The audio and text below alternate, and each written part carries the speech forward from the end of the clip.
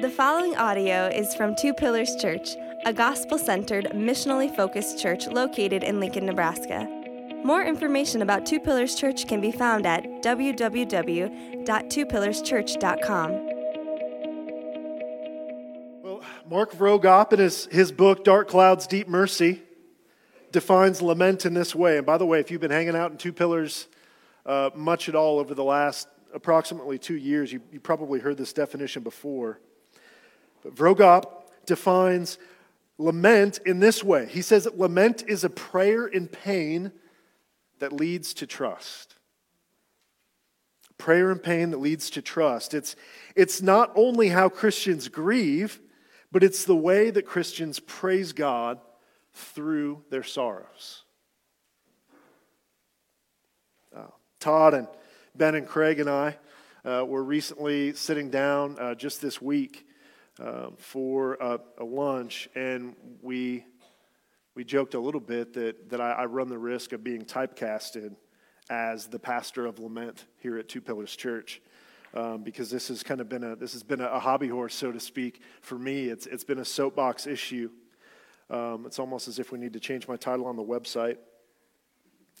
But look, lament is something that I've grown deeply passionate about for a couple of different reasons. Number one, as evangelicals, we're not very good at it.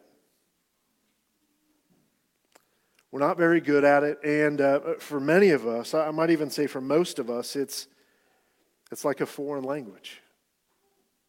And we've already found this morning to be a little bit difficult to navigate, maybe a little bit awkward. But number two, I've grown passionate about lament because over the last couple of years in particular, I have become more and more convinced of this, that the world is a tragic place. Isn't it? The world, it's a tragic place, and that means that suffering is inevitable. On top of the fact that suffering is something that Jesus specifically calls us to do as Christians. And so how do we navigate seasons of suffering and grief and hardship without the language of lament? And look, if our idea and understanding of worship or a church gathering on Sundays, if our understanding of these things is that this is what I do to be happy, or this is what I do to get happy, then days like today are going to be really confusing. And they're going to be really disorienting. And tragically, we might even conclude on a day like today that we can't worship at all. I just don't have it in me. And we might purpose to just leave this worship thing to another day, someday in the future, when I can feel happy again and do it right. But look, lament it's a deeply biblical thing.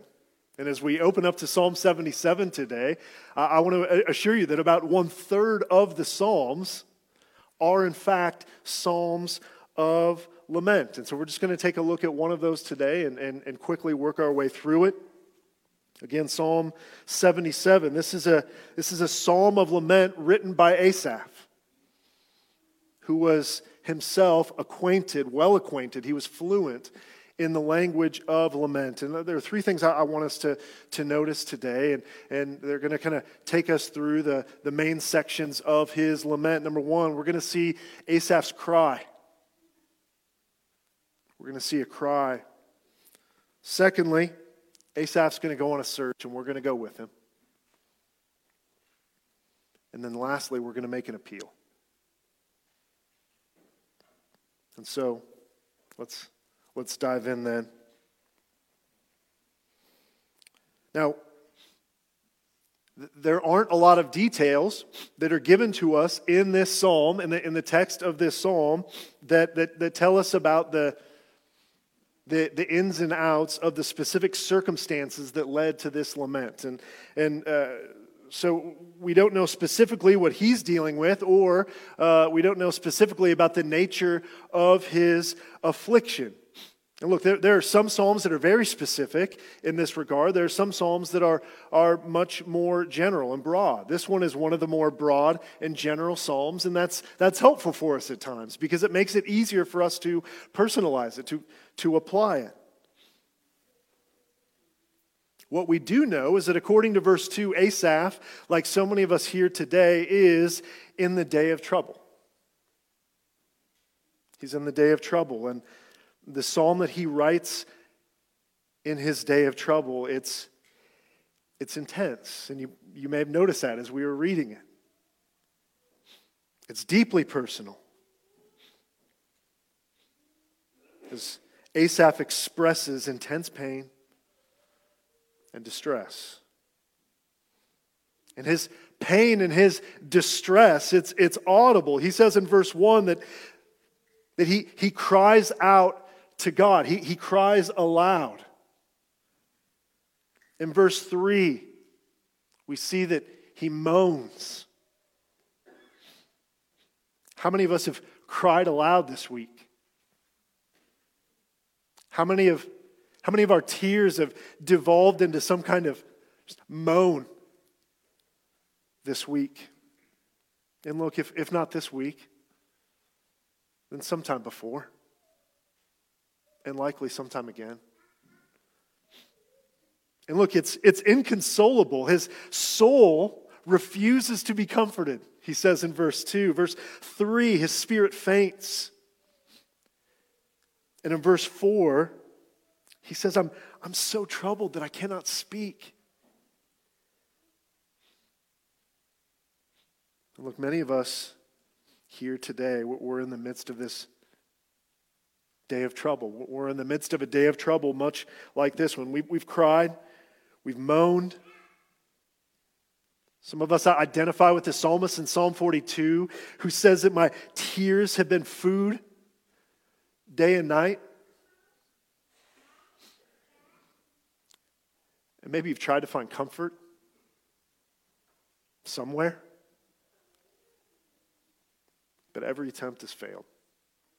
That's where Asaph is. You can't comfort yourselves.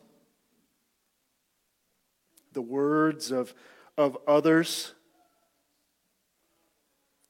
don't comfort you either. They somehow just ring empty and hollow. This is where Asaph is as he cries out to God. And look, in the midst of pain and grief and suffering, there are all kinds of people and places and things that we can turn to, aren't there?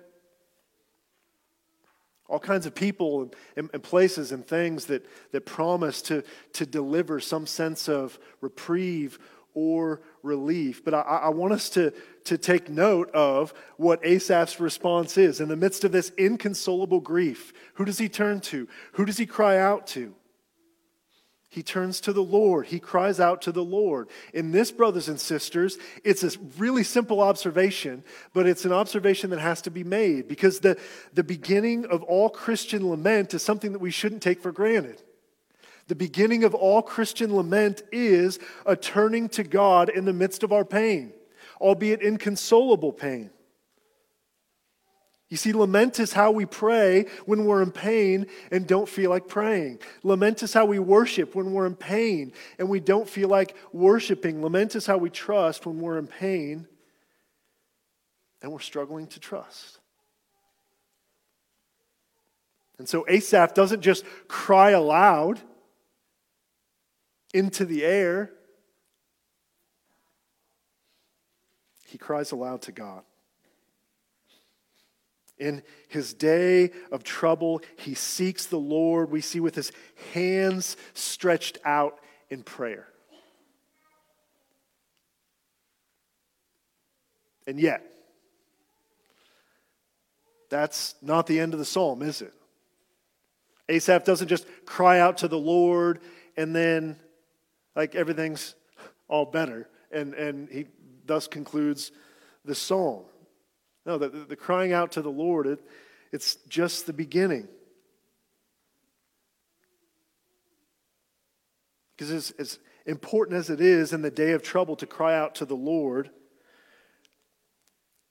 it's not as clean and simple and easy in the day of trouble to merely turn to the Lord. You see, turning to the Lord, praying to the Lord in the midst of our pain doesn't take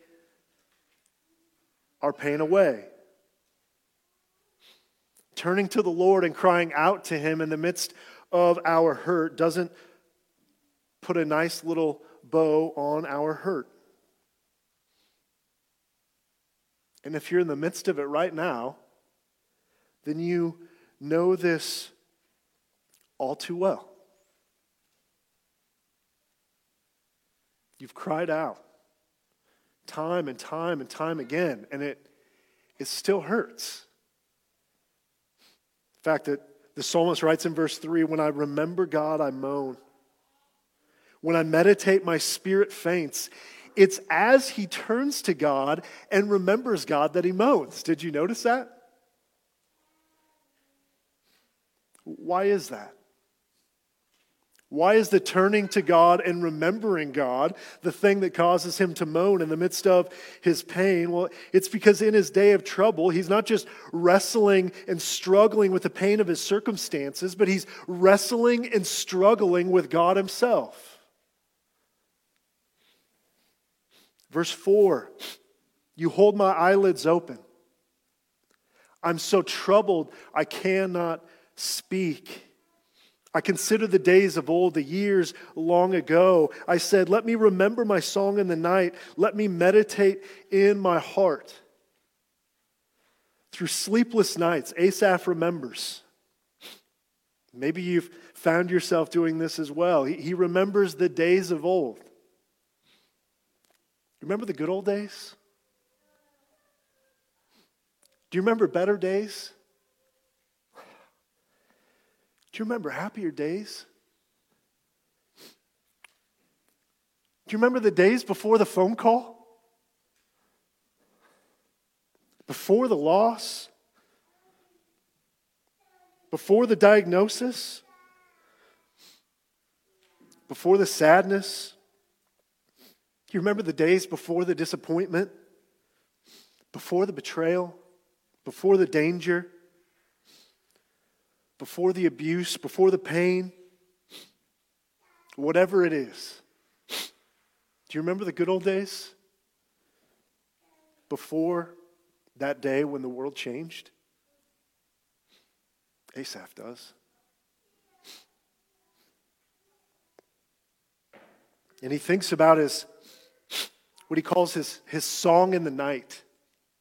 It probably refers to a song of worship of some sort that he sung remembering God's goodness and his mighty deeds. This was an edifying song that brought him comfort and peace. This might have been a song that he kind of lulled himself to sleep with at night.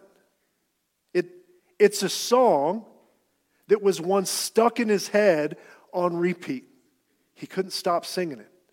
It'd be like the Sing 2 soundtrack in my house right now. Right? But now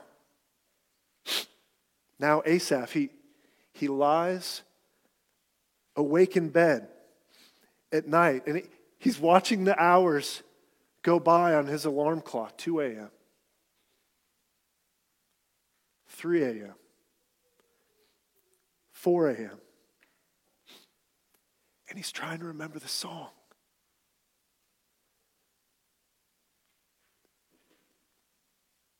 The song that he used to sing, the one that was played over and over and over in his head. He's trying to remember the song. And he can't.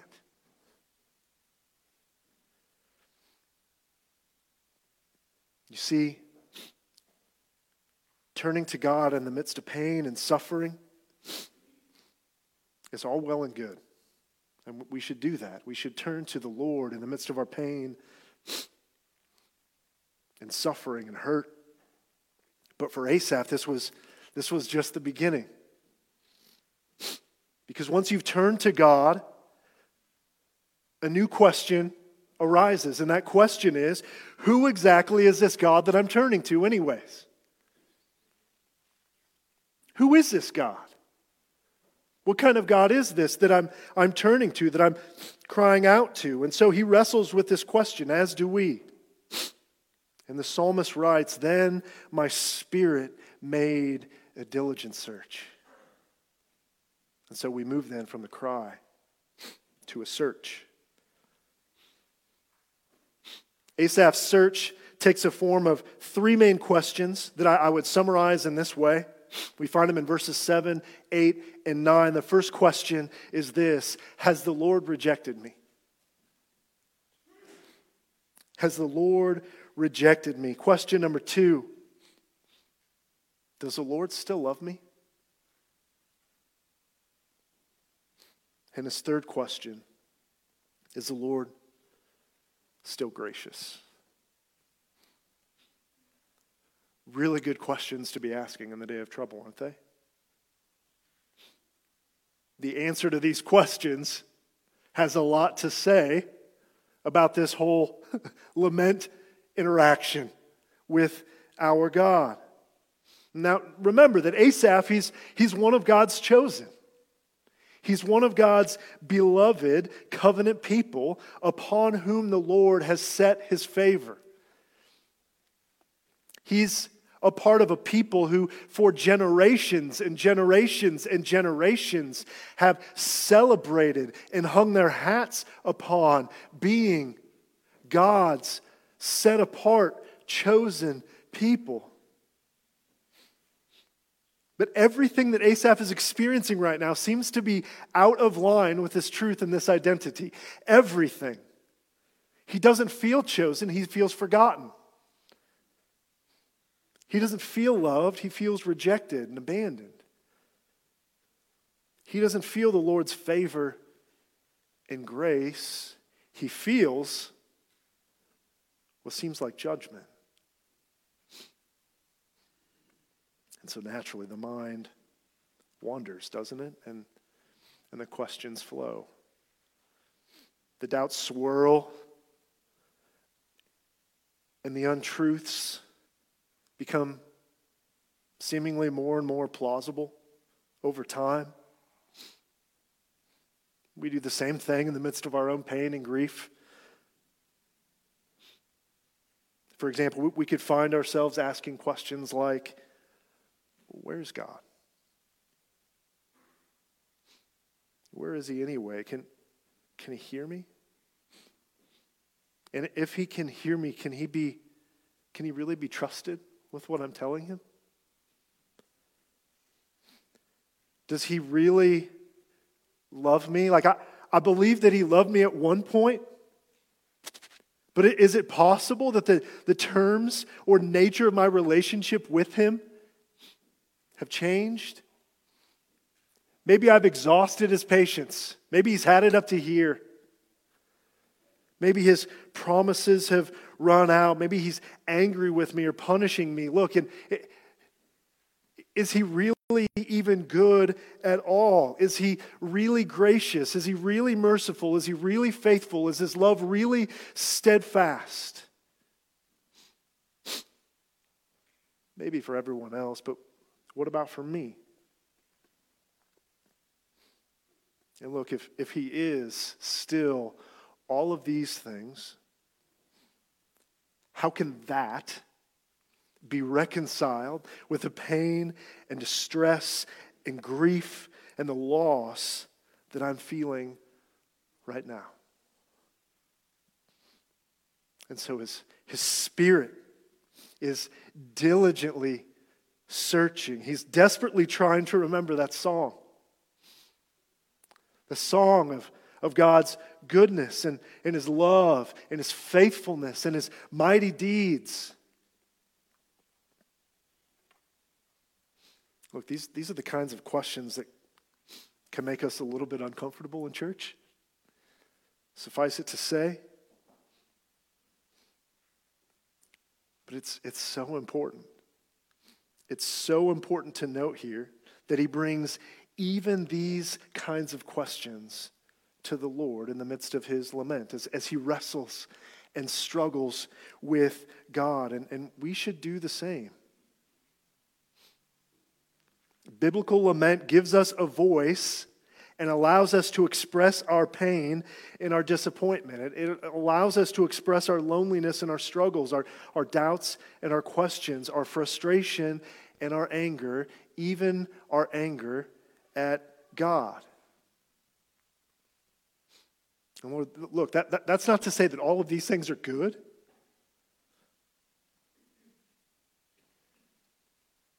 But here's the thing. We worship a God who's all-knowing. He knows your complaints already. You aren't hiding anything from him, so you might as well be honest. Honest, salted with an immense amount of humility and reverence, to be sure. But look, in Christ, you can be honest with God about your pain and fears and longings and frustrations. You can be honest about all of it. You can approach our God in heaven as a loving Father.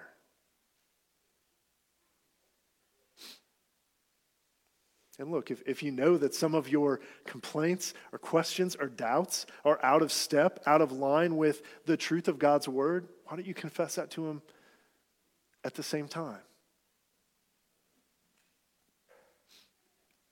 That brings us then, the cry and the search brings us then to verse 10 and Asaph's appeal.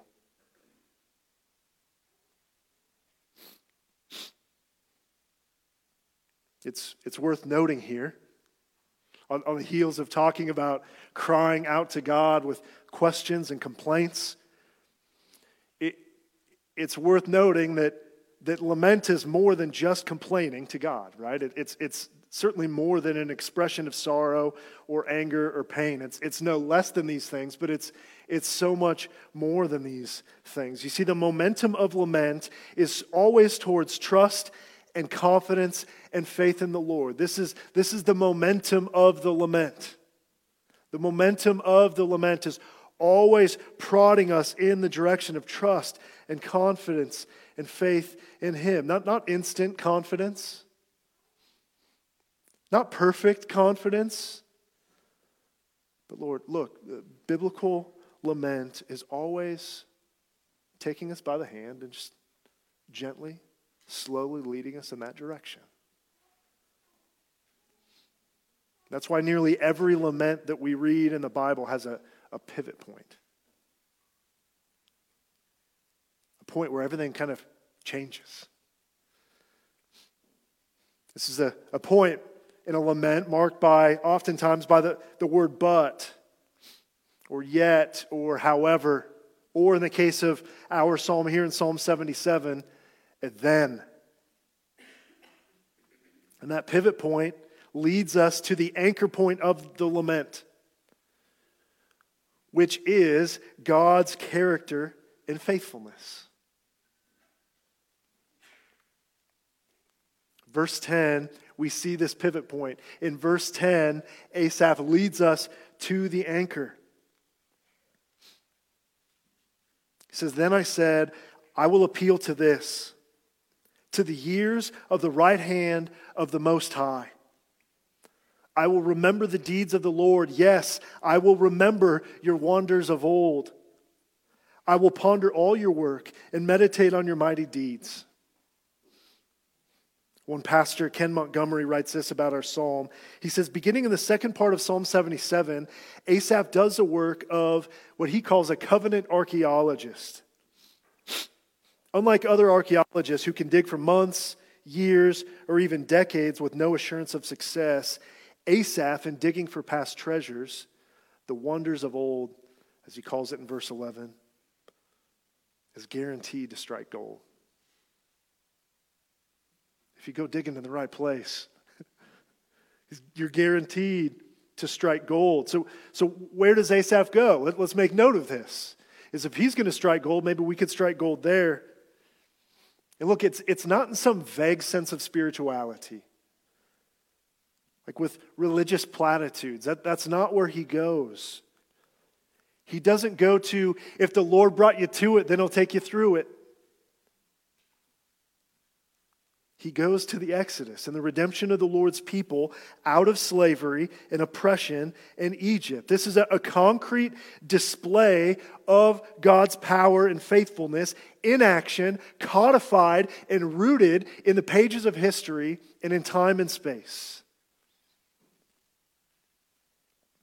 See, at the beginning of Exodus, we see God's people crying out to him, asking him to rescue them from their oppression. Interestingly, in much the same way that we see Asaph crying out to God at the beginning of this psalm. And we're told miraculously that God heard them. Their words came up to them, that he heard them, that he saw them, and more importantly, that he remembered. That he remembered his covenant with their fathers. See, the Lord heard the cry of his people enslaved in Egypt. He remembered his covenant, his steadfast love that he had set on his people. And then with his mighty arm, he bore them on eagle's wings. He redeemed them from slavery and led them like a flock out of Egypt to himself by the hand of Moses and Aaron, putting not only his power and glory on display, but also his faithfulness and his steadfast love to his people. Montgomery says this. He says, the history of God's steadfast love becomes for Asaph the source of a solace and encouragement he could never discover within the terms of the present. If you're looking for solace and comfort right here, right now, in the circumstances of the present, you will likely be left wanting, won't you? The world's a tragic place. Best, like Asaph, to look back. You see, in remembering the Lord's past faithfulness, Asaph finds a sustaining hope for a painful present and an uncertain future. A painful present and an uncertain future. If you're sitting here right now and you would say, yeah, I feel like I have a painful present and an uncertain future, then you need a sustaining hope. And for Asaph, he found this sustaining hope in remembering the Lord's past faithfulness, delivering his people out of the land of Egypt, out of the house of slavery. Look, this is true for Asaph, and this is true for us as well. In remembering the Lord's past faithfulness, we too can find a sustaining hope for a painful present and an uncertain future. We could look to the Exodus as well. But as Christians, we know that the Exodus points to something even greater. A final Exodus. So why wouldn't we turn there, where we remember that Jesus, through his life, death, and resurrection, he has redeemed us as his people from bondage to sin. Just as the Lord redeemed his people from slavery and bondage to the Egyptians. Through the life, death, and resurrection of Jesus, God has defeated Satan. He's claimed victory over death. And Jesus, as our good shepherd, leads us now as his blood-bought flock. Not by the hands of mere mortals like Moses and Aaron, but by his own hand. Fully God, fully man. And he is now for us our source of eternal hope and eternal joy, even in the day of trouble. And through all of this, first Exodus, in the final Exodus, the Lord has put not only his power and glory on display, but he's also put his faithfulness and his steadfast love for his people, his suffering people, on display.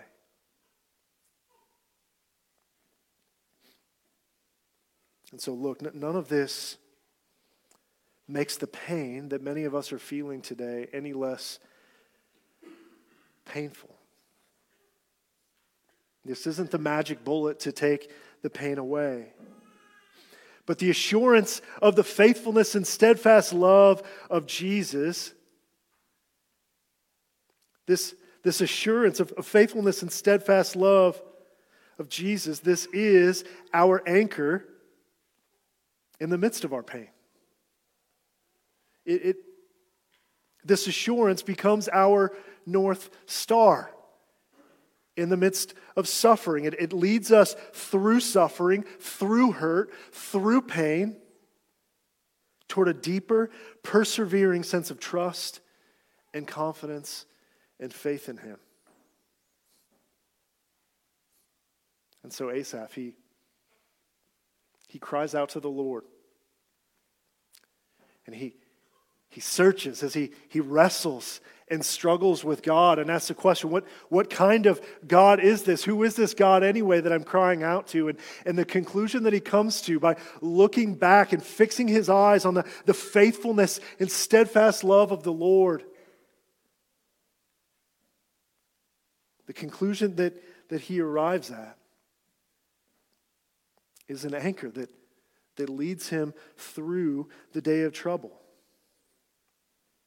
And it will lead us through that day of trouble as well, brothers and sisters.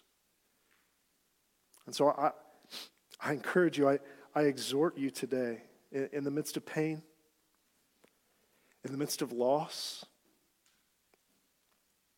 in the midst of your day of trouble, would you fix your eyes upon the finished redemptive work of Jesus on your behalf? Would you remember his faithfulness and his steadfast love? And may this lead you and persevere you to that day when he will wipe away every tear from our eyes. And death shall be no more. Neither shall there be mourning, nor crying, nor pain anymore. For the former things have passed away. This is our future hope in him. Let's pray. Father, we cry out to you today. So many of us here today are in the day of trouble.